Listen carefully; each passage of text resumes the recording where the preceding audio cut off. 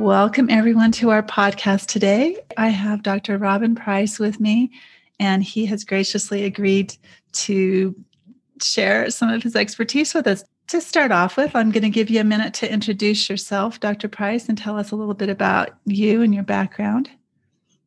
Well, thanks again for inviting me, Denise. It's a pleasure to catch up again. And so a little bit about me. I grew up in a little small town of La Jera, Colorado. My graduating high school class was, I think, 64. Oh, wow. So, a very small area, farming town. I grew up on a farm.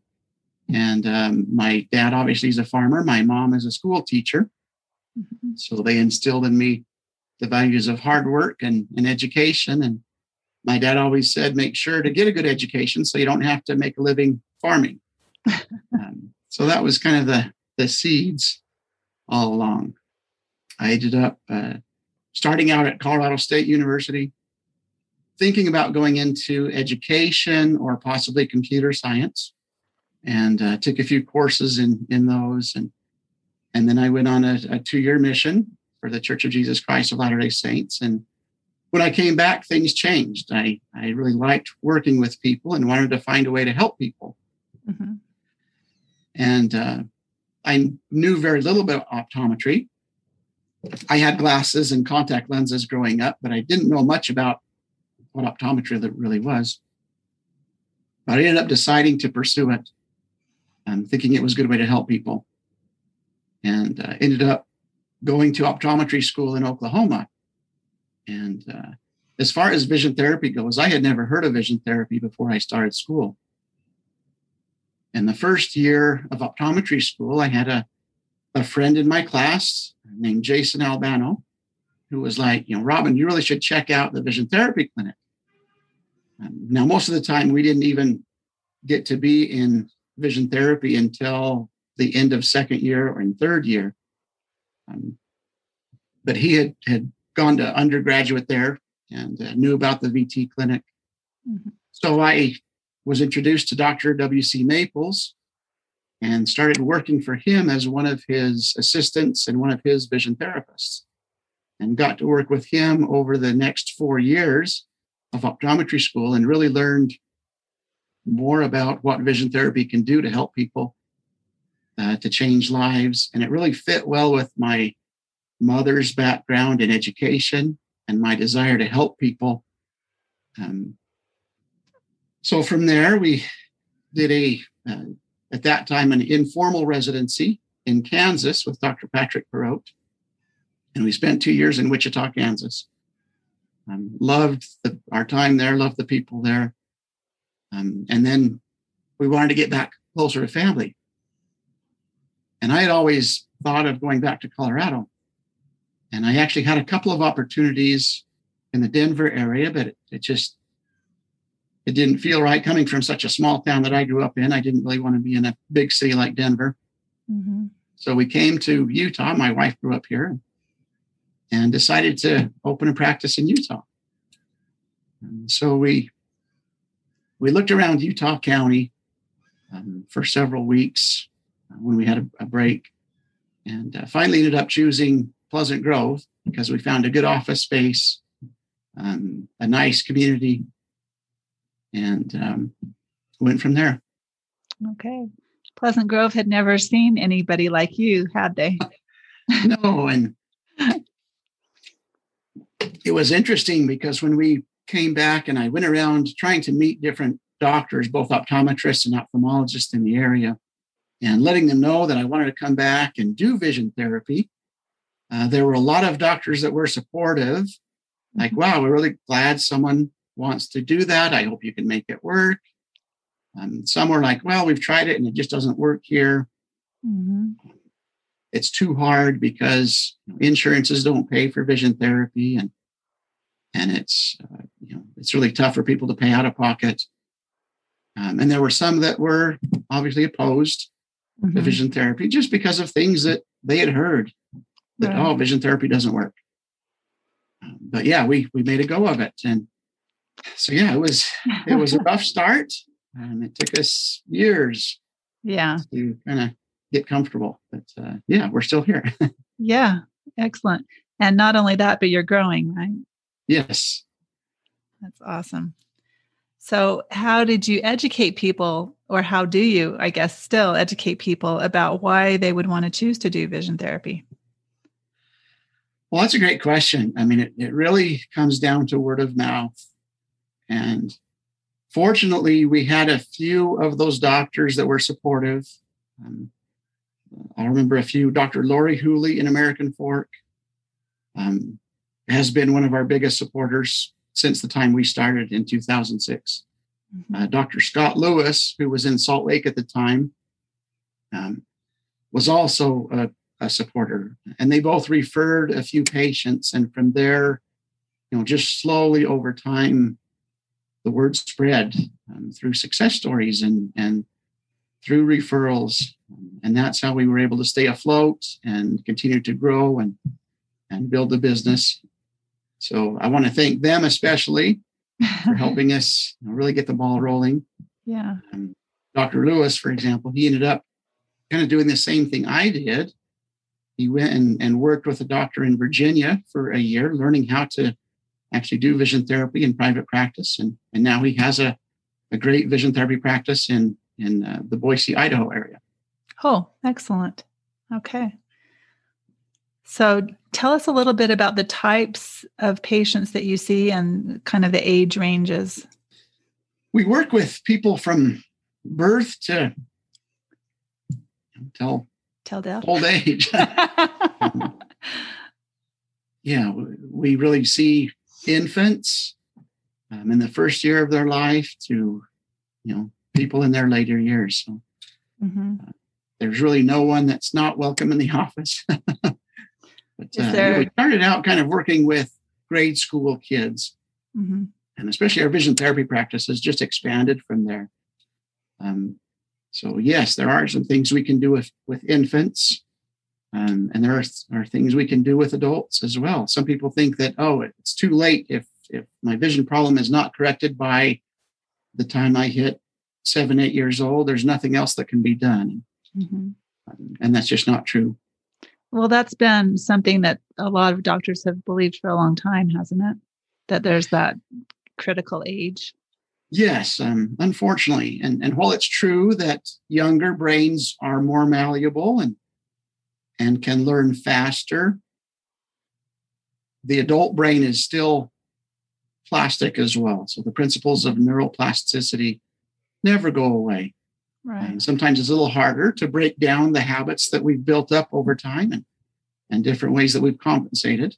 But it's certainly not impossible to change the adult brain as well. Yeah. Do you find that with adults that it's more likely that they might need surgery as well, like I did? Yes, that's a really good question as well. It depends a lot on kind of the extent of the vision problem as well as their goals. So yes, even when there's infants and children with strabismus that we still work with surgery on. Unfortunately, we do have a couple of really good surgeons in the area, that are not only skilled as surgeons, but are willing to learn about vision therapy and work together with us, similar to an orthopedic surgeon and a physical therapist. A strabismus surgeon and a vision therapist are often really good teammates in the care of a patient. So does it just depend on the degree of turn with a patient and maybe not as much their age, whether they'll need both? Yeah, that and looking into kind of the amount and the types of adaptations that have been made. Is the brain actually capable of using both eyes together, or is it really using the dominant eye and suppressing the weaker eye? Different adaptations that and compensations that are made. Kind of, do we have a starting point that we can build from? And then, the extent of the angle of strabismus is certainly a factor as well. You mentioned that some of your patients are infants. Is it best for people to bring their children in as infants rather than waiting to see how their eyes are developing? Yes, most people don't think of actually seeing the eye doctor until there's a problem. Mm-hmm. And often the main problem that people notice is trouble seeing the board in school. Mm-hmm. Right? As long as they can see clearly, they think everything is fine. But the American Optometric Association actually recommends that infants have an eye exam within the first year of life. So around 6 months is a good time to bring those children in. There is a free screening program by the AOA called Infancy, mm-hmm. which participating doctors sign up to provide a free comprehensive evaluation of the baby's eyes and visual system. And even, of course, we know the baby can't read the eye chart, but we're looking at how the eyes are focusing. Are they equal in how they're working? Are the eye muscles working together? Are there any signs of amblyopia, or what's called lazy eye, that can be corrected before it becomes a major problem?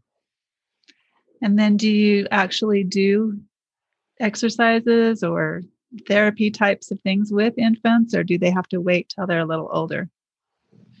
Well, because the visual system is an extension of the brain, it has to be developed. Right? None of us are born with 20/20 eyesight. None of us are born with good eye movement skills or good depth perception. Those skills are learned over time as we experience the world. Right.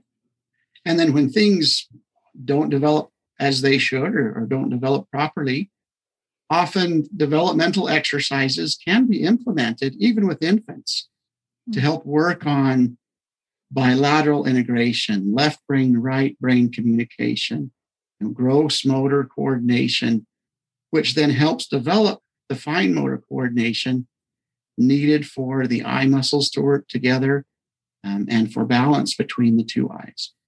So yes, there's a lot of things that can be done even with infants.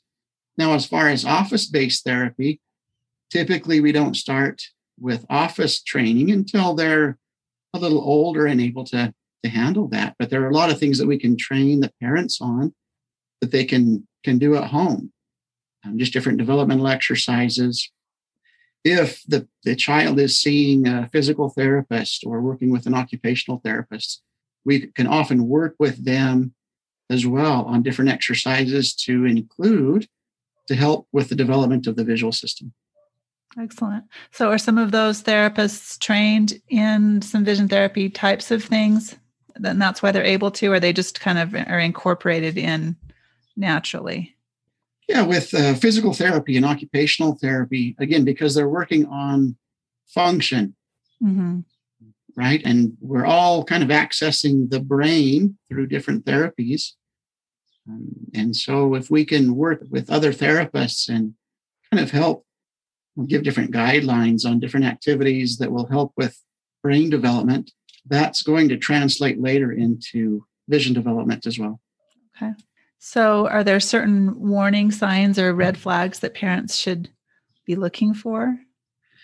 Yeah, with infants, often it's difficult to tell, right? So let's start there. And of course, with strabismus, if there's any concern with are the eyes crossing or wandering, we trust mothers, right? Because they're with them all the time, even if it's an intermittent eye turn. Right. So if there's any concern, please have it checked out. Sometimes there's going to be a false strabismus due to just the development of the eyelids and the bridge of the nose, but oftentimes it's real.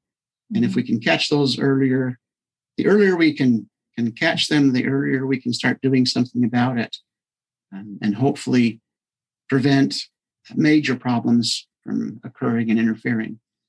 So with infants, now what happens if their eyes are straight? They can still develop amblyopia, which is still the leading cause of vision loss in children in the United States. And that's because it's hard to tell. That the infant can't tell you that one eye is blurry, and most of the time they don't know either because the brain just switches to the dominant eye. Mm-hmm. So often that isn't picked up until much later when they actually start having vision screenings in school or at the pediatrician. Right. And by then it is harder to treat. One of the stories that we know personally is, she's not so little anymore, but a girl named Jillian Benoit. I had Jillian and Robin on my podcast. Great. So, yeah. So our listeners can go back and listen to that if they don't remember. Yeah. So as you may recall, Jillian had a problem with her vision that was really undetected. Mm-hmm. And she tells the story of going in for vision screenings. And she would read the chart with her strong eye, good eye. Mm-hmm. And then she would cover that eye and she couldn't see it, but she remembered what the letters were. And she thought it was a memory test. I think she listened to the people before her too. So she had a lot of time to memorize it all. Yeah. And that's very common in school vision screenings. Right. But once it was detected and they did something about it and received vision therapy and helped her develop the binocular system and depth perception and the skills needed for reading and learning, changed her life. Right. Yeah. And you probably have some of those kinds of stories in your own practice that you could share with us, right? We do. And that's really what keeps us going is the patients. And I wish we could help everyone that comes to us. And the success rate, we're not 100%. It's good. I think we help most patients with improved function and outcome. It's not always the goals that I have, but it's fun. As I was kind of preparing for our talk today, I went and reviewed some of our success stories, and it was really fun to read them and just recall some of the patients that we've been able to work with. Mm-hmm. Do you have any specific examples you can share? Yeah, let me pull some of those up really quick. Okay. I'm on a lot of Facebook groups for strabismus support. And it feels like a lot of times parents don't know that there is anything other than taking their child to an ophthalmologist and doing surgery. Are the doctors that are referring to you surgeons or are they optometrists mostly? We get referrals from both, actually. Okay. And so, fortunately, over almost 15 years now, been able to forge some really good relationships with optometrists in the area, a couple of ophthalmologists, physical therapists, occupational therapists, concussion specialists, rehabilitation specialists, and physiatrists. While we don't get referrals every day, it's nice that we have a team basically that we can work with and that will refer to us, and then we can refer to them as well for help in those different areas. So sometimes there are babies that do need surgery as well then, and you're referring that way? Yes. It's interesting. So with babies, right, we certainly don't want to wait too long to do something. So typically what we recommend is starting with some developmental exercises for a couple of months. And sometimes we'll start seeing progress. But if we're not making any changes, then yes, I think it's very appropriate to get a consultation with a surgeon and see what we can do together to help the child. So like if, for instance, my brother, his eyes were really right in the center, both of them at birth, and he couldn't see anything. And so he had surgery twice when he was an infant, one on each eye, and then later a follow-up when he was like 7. But no vision therapy. So function never happened for him. That's where I still wish that there were better communication between strabismus surgeons, and vision therapy doctors. It's been changing over the last several years. There are doctors all over the country, that have learned more on both sides, frankly. And that's helped to forge relationships, with doctors across the country.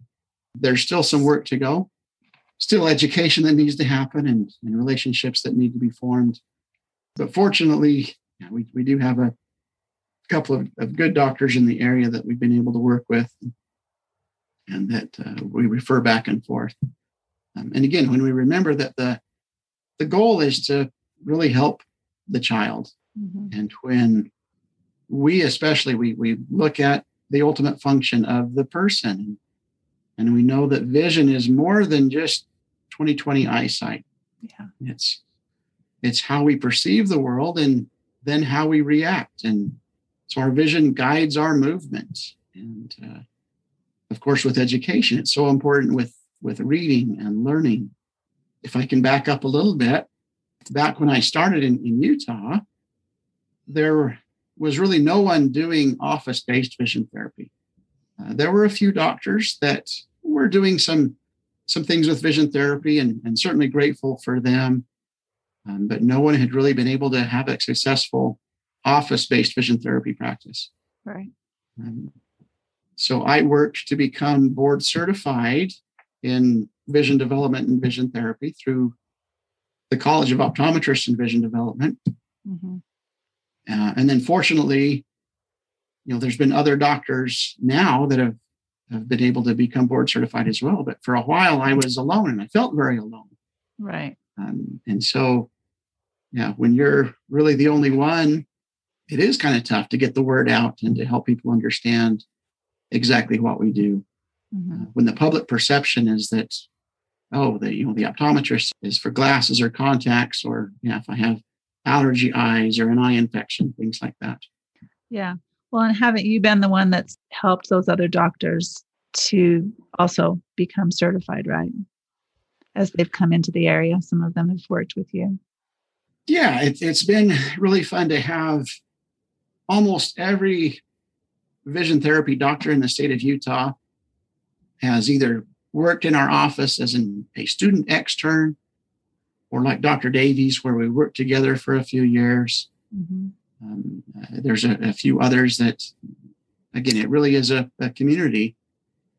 So it's been nice to be a small part. I certainly can't take credit for what they've done or what they're doing, but it's been nice to be a small part of helping them either get started or learning how to incorporate vision therapy into their practice and be able to keep it going.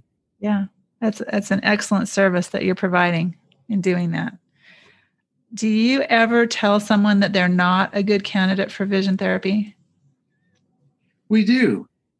And there's several factors that go into that. Vision therapy is not a quick fix. Right. And so much of our world today is instant gratification, right? I talk to my kids about, of course, when I was growing up, we didn't have cell phones, we didn't have internet. Right. And when we started to get internet, it was dial up, it was slow. It was. In order to, even download a document, it took a long time, relatively speaking. Yeah. And we take that for granted. And so when we live in a fast food world and everything at our fingertips, for someone to go through the process of a therapy like vision therapy and others, where it takes time and effort and work, sometimes it's difficult. And so the patient has to be invested. The parents have to be invested. Those are the two main factors.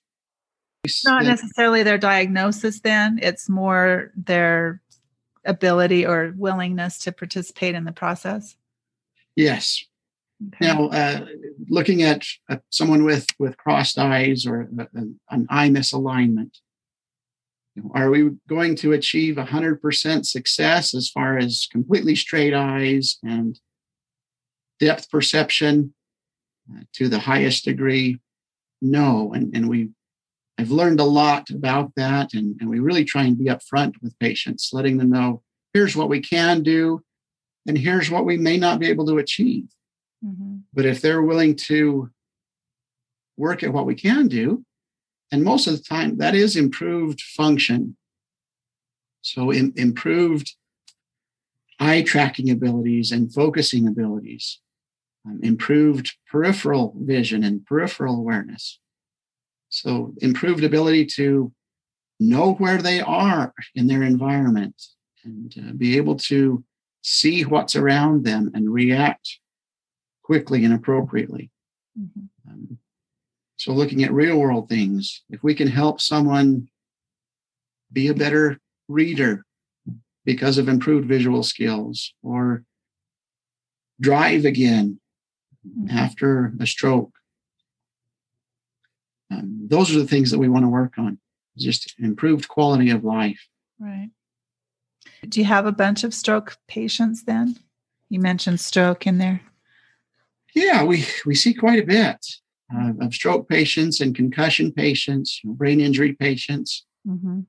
And those are certainly challenging, but rewarding as well, because often with stroke patients, it's interesting with motor deficits, they're routinely sent for physical therapy to improve function there.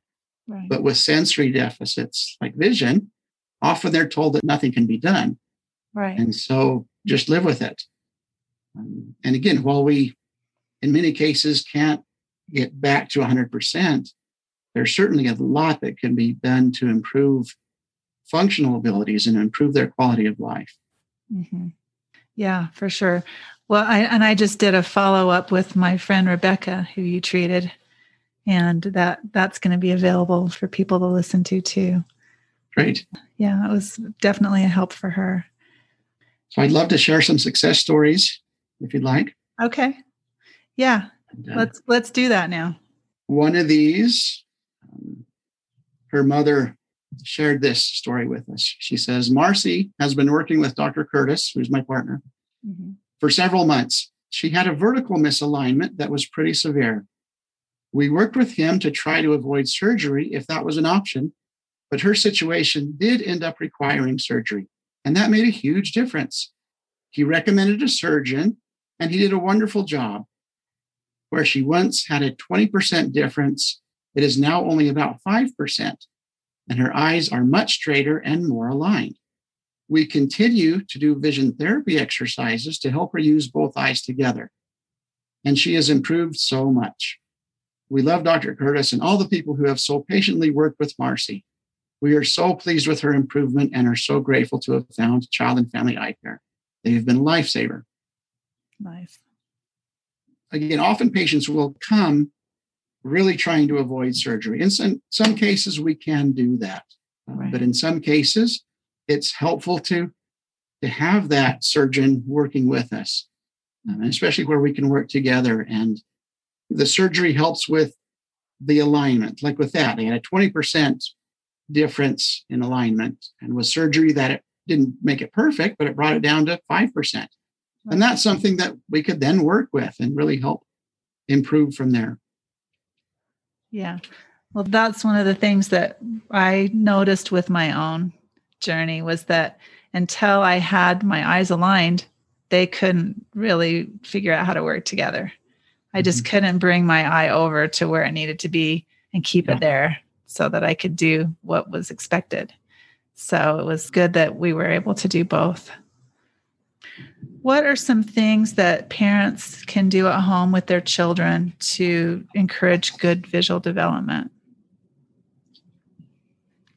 Well, the first thing is, actually, let's go back to before the child is born. So during pregnancy, if the mothers can move a little bit, take a walk and stimulate that vestibular system that is developing even in the womb, that can help with visual development later.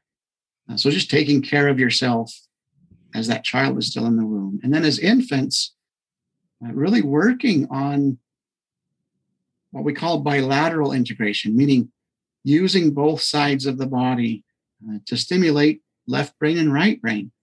Mm-hmm. I remember when our first child was born thinking, when they got to that point where they started walking, oh, how great it is that they're walking. But it's really important to go through a good crawling stage for, again, that left brain, right brain, and that gross motor development. Mm-hmm. And so that's often something that is overlooked. And then just with children, giving them experiences. That's one of the most enjoyable things of having infants and toddlers, is just to see how they learn and how much of a sponge they are. And through those experiences of, with an infant, they see something and of course they want to touch it, and they bring it to their lips to feel it. And then they gain a picture in their brain of, what does it look like? What does it feel like? And that helps build visual memories, Mm-hmm. and that stimulus to move. So helping them explore their world, and not keeping them cooped up. I mean, it's easy to put the baby in the car seat and keep them there, right? You Right. put them in the carrier, they strap into the car seat in the car, and you take them out and you just hold them in the carrier. But getting them out and letting them move around, that movement is so critical in those early years. Mm-hmm. And then once they get into school years, really looking for any concerns with reading. Oftentimes things like, does your vision go blurry, or do you see the words moving or going double with reading? Kids often don't know what that is like. They just think that's the way things are if they experience it. Mm-hmm. So looking for, trouble keeping track of where they are when they read, losing place, skipping lines, repeating lines, trouble with reversals. A lot of people think, well, what does that have to do with my eyes? Well, it's not eyesight, but it is brain development, Mm-hmm. and visualization. So if there's signs of rubbing their eyes or tired eyes, those are things that their vision may be interfering with their reading and learning. Yeah. And so now we're getting more back into some of those red flags to watch out for, right? Yes. Yeah. And I liked what you were saying about what parents can do, that you included the pregnant mom, because I don't think moms ever think about how their movement or lack of movement is affecting the development of their baby. Right. And then that movement is that unifying thing later on too, and letting the baby move, and just everybody moving, right? Mom's moving, baby's moving. And does that, I would assume that also is going to continue to be a good thing, right? To encourage children to get more movement. Yes. They're developing their visual systems.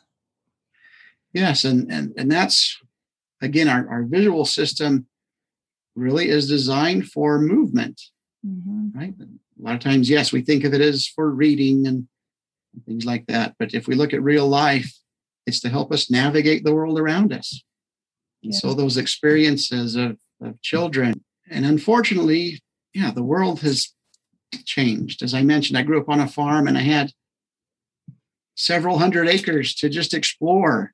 Yeah. And we could go out and I could play with my brothers and cousins and climb trees and run through the fields. And it's just not that way anymore. And so often kids are inside a lot due to various concerns.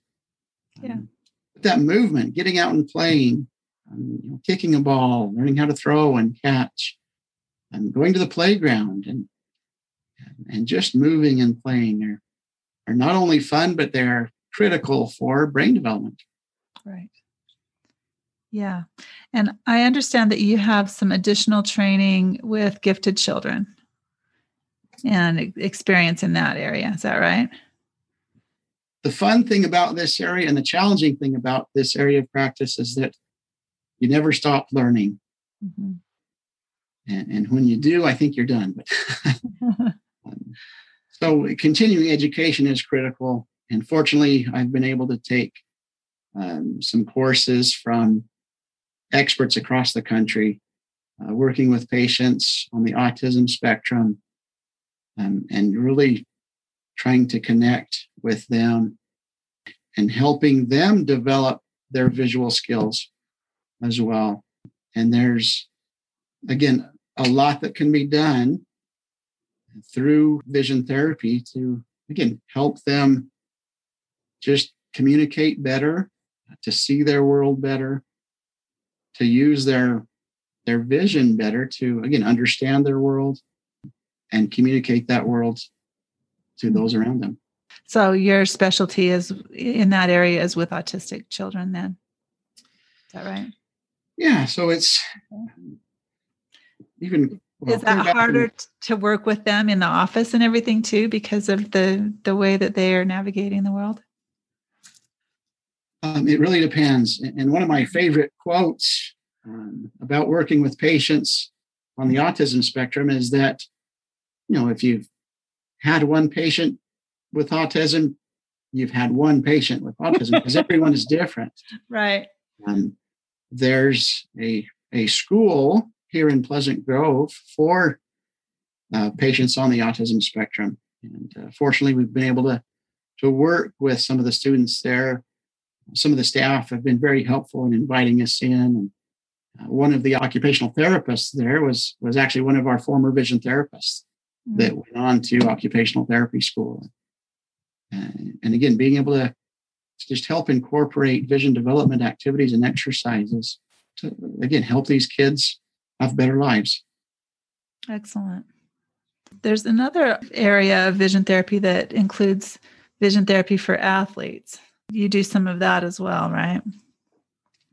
We do. My main passion has always been helping kids that are struggling. Mm-hmm. Sports vision is certainly a fun area. It's been fun to work with athletes that just want to improve their visual skills and help them get better. Dr. Davies, in the state of Utah, is really the go-to guy there for sports vision. Yeah. We've been fortunate to work with a few, high school baseball players, college women's softball players. We had one Olympic archer that did vision therapy, and that was really fun to work with him. Mm-hmm. The fun thing about sports vision is you're often working with someone that has really good visual skills, and you're just trying to enhance it. Right. Certainly challenging to, again, just help them reach that next level of, again, how can their visual system translate into functional performance? Mm-hmm. Very cool. I noticed that you were instrumental in a new policy that Utah came out with, the Utah School Vision Screening Policy, in August of 2019. Can you tell us a little bit about how that came about and what the implications are? Yes, well, a lot of the changes there came from, again, patients that we had worked with. And I want to get back to that story in a minute as well. Mm-hmm. Senator Luz Escamilla, she actually had a daughter with amblyopia as well that was not caught until later, and again found a doctor at the University of Utah, Dr. Dries, that was able to help them, and so she had kind of learned the importance of good vision screenings more than just the 20/20 test, reading the eye chart. Mm-hmm. So a combination of working with some of our patients, Justin and Lynette Heidemann were instrumental in kind of helping spur that along. And then fortunately, Senator Escamilla was able to get a team together. Dr. Jared Davies and I were fortunate to be part of that, just giving our input and feedback along with the Utah School Nurses Association. And how can we improve vision screenings in school? Again, most people think of vision, like I mentioned earlier, as simply 20/20 eyesight. And of course, as we mentioned in school vision screenings, you line up, you read the eye chart, you cover one eye, read the eye chart, cover the other eye, read the eye chart, and then you move on. Right. But with reading, our eyes have to aim at the right spot on the page. They have to change focus to keep the words clear. They have to move together as a team as you're tracking across the line of print. And they have to do that over and over again all day. And so unless we're testing those skills as well, there are a lot of vision problems that are just simply going to be missed in your traditional school vision screenings or even pediatrician vision screenings. So what we did was work to find an easy, simple way for school nurses to implement some of this testing in school-based vision screenings. We know that school nurses are overwhelmed and overworked, especially when they have 5, 6, 7 schools that they are in charge of. So we worked together to build some tests, something simple as looking at what's called the near point of convergence. And you hold up a target and bring that towards the child's eyes and see if they can cross their eyes together and maintain that alignment and focus on the target. And you repeat that a few times to see if there's any factor of fatigue. Looking at some simple tracking tests, just watching the eyes as you're tracking a target side to side, up and down, in circles, and looking for any jumps or, again, can they maintain fixation or do they lose it? If you're seeing that in those simple screening tests, then there's likely going to be problems when they're trying to read. One of the best screening tools is actually a symptoms questionnaire. Sometimes in vision screenings, if they're done earlier in the day and the child has slept well and had a good breakfast, they may perform well on the screening. But what happens after a full day of school when they are tired? Right. So a symptoms checklist, and one of the best one is from the College of Optometrists and Vision Development. And I can give you the link to that and you can put in the show notes. Excellent. Yes. But it's a 19-item checklist to look for different symptoms that has been studied, that the child can fill it out if they're old enough. The parent can fill it out. The teacher can fill it out. And they're all valid ways of screening the visual skills of the child. And it's looking at their performance in school, basically. Right? Things like, physical signs, like do they hold their books too close? Do they show signs of tired eyes or rubbing their eyes? Do they have trouble keeping numbers lined up when they're doing math? Do they lose their place when they read? Do they skip lines or repeat lines? Do they get headaches after reading at the end of the school day?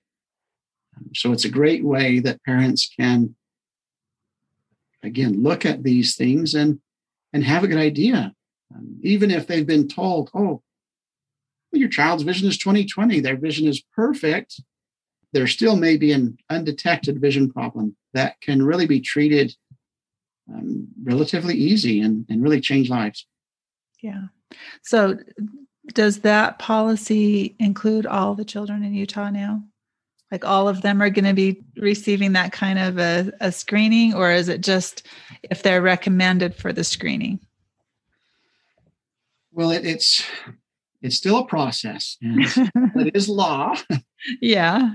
Implementation is another matter, and there's still a lot of education. Unfortunately, there are still a lot of school administrators and school nurses that just aren't aware.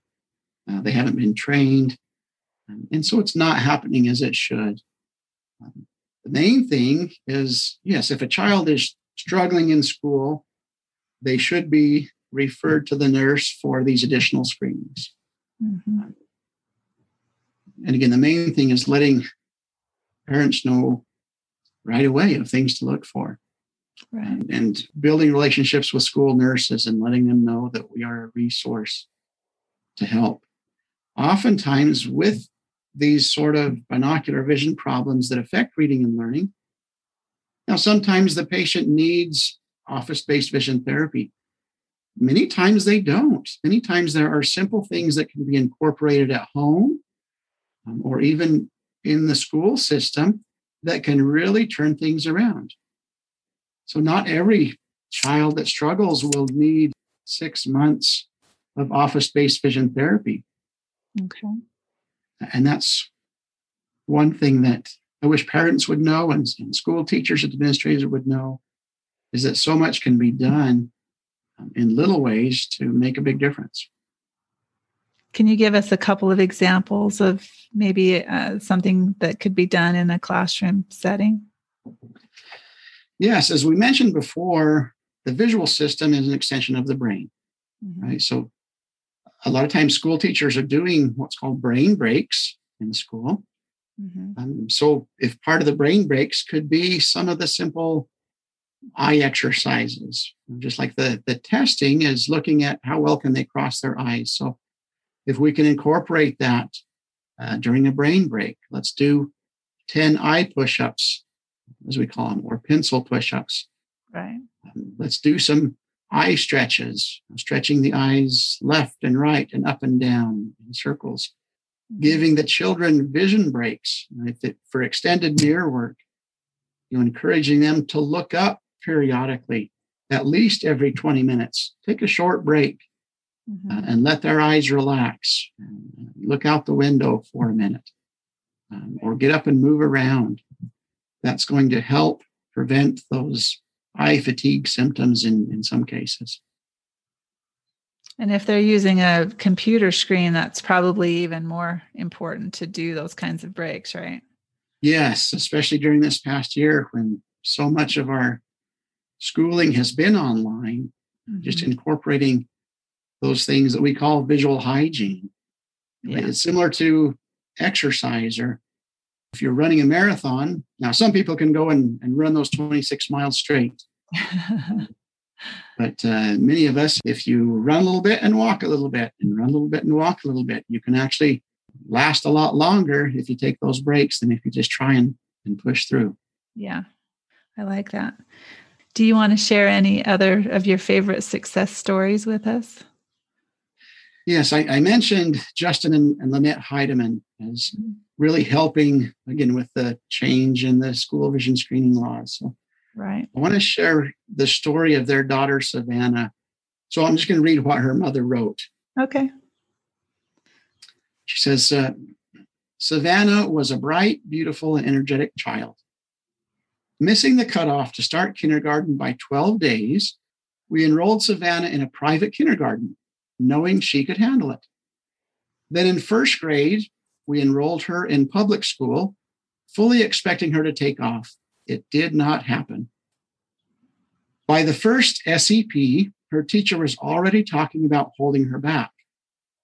Feeling she was too hung up on her age, we went into overdrive and worked extra hard on her reading, even hiring a private tutor. Savannah worked really hard, but still by the end of first grade, we faced the agonizing decision of holding her back.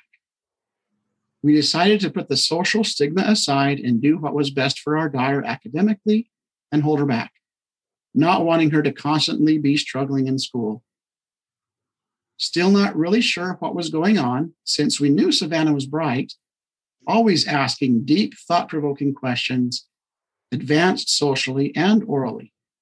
We spent the summer working hard on reading daily and intense private tutoring. We were sure she would be at the top of the class, repeating first grade. The first week of school brought a lot of tears, as Savannah's old first grade friends wanted to know why she was repeating first grade.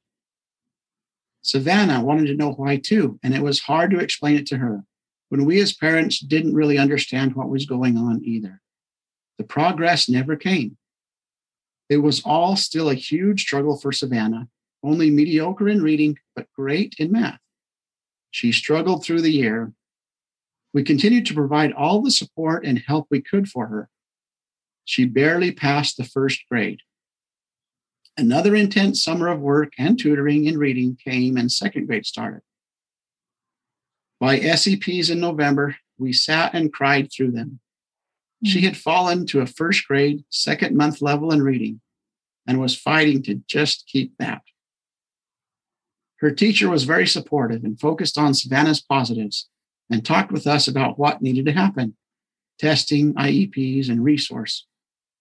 She was already getting all the extra help she could outside of resource.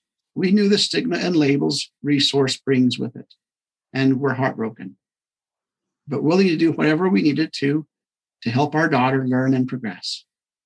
In our heart of hearts, we knew something was wrong.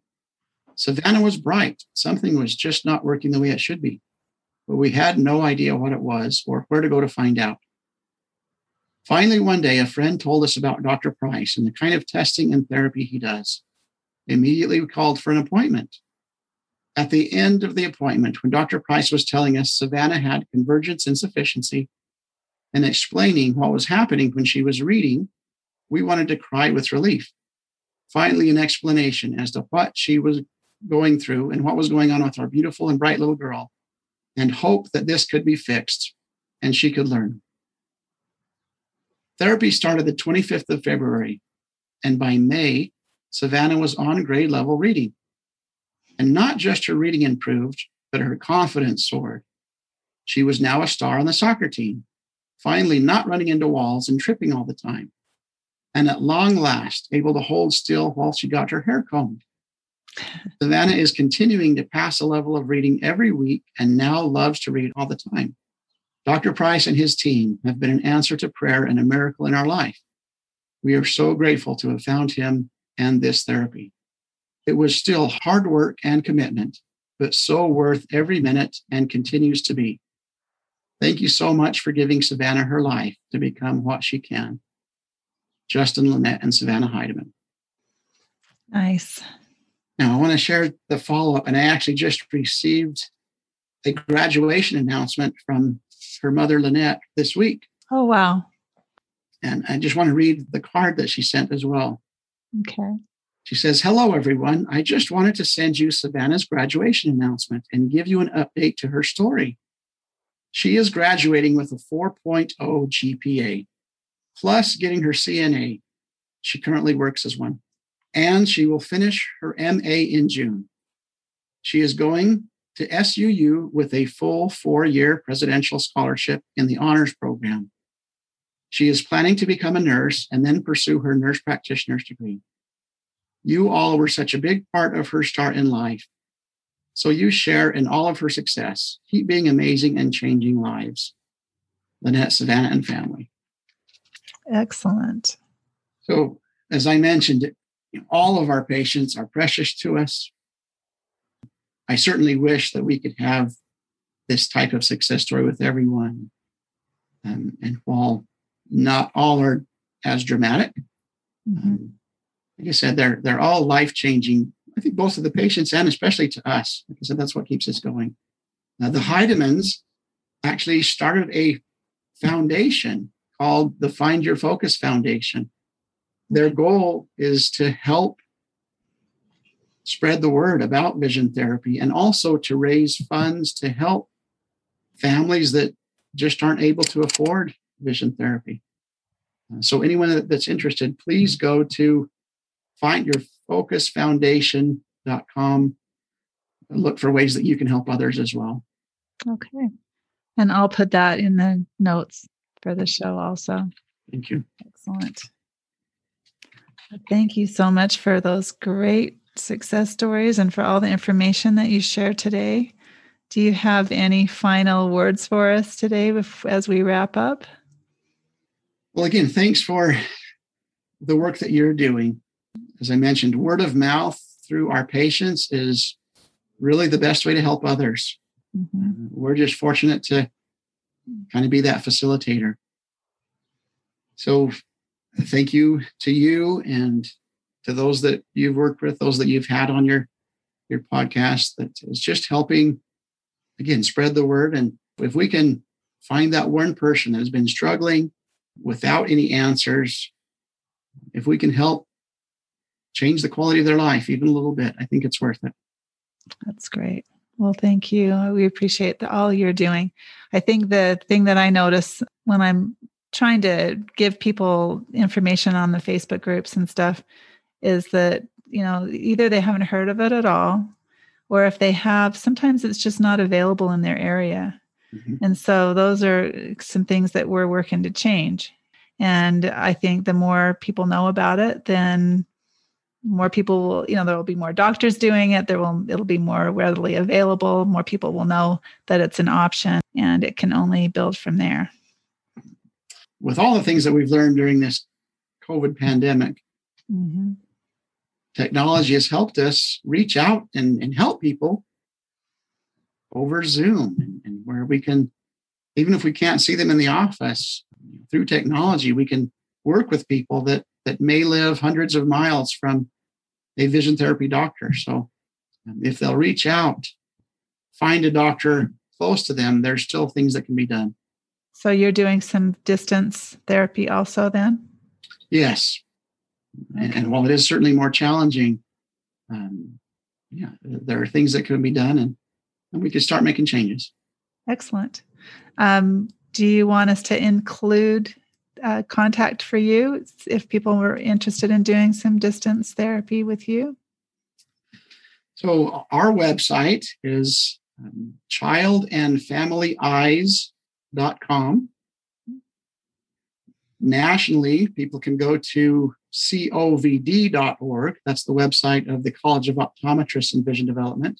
Right. There's a doctor locator button where they can, again, put in their address or city, state, zip code, and search for vision therapy doctors near them. Mm-hmm. It's probably better to go in and at least have a consultation in person before you start doing distance type of things, right? Yes, that's certainly the ideal. Yeah. But as we've discussed, being the first one here in Utah, for years we had patients driving hours from St. George, mm-hmm. from Logan, southern Idaho, because there was no one in that area. Right. And so, we were able to develop a plan where instead of coming in every week, maybe they would come in every month or every 2 months, and we could still work and help them. Fortunately, there are doctors now in those areas that can help, and we can refer to someone closer to them. Mm-hmm. The world is getting smaller all the time. It is. There's definitely more options than there ever have been before, and definitely more information at our fingertips, right? Yes. So, well, great. Thank you so much. And I'll put all of that in the show notes, and we'll see how many more people we can help, right? Thank you. Thank you. Thank you for listening to this episode of Healing Our Sight. If you liked this episode, please subscribe, add a review, and share it on your favorite social media. You can also ask questions or suggest a guest by visiting my Facebook page, Healing Our Sight, and more information is found on my website, healingmysight.com. Thanks again for listening.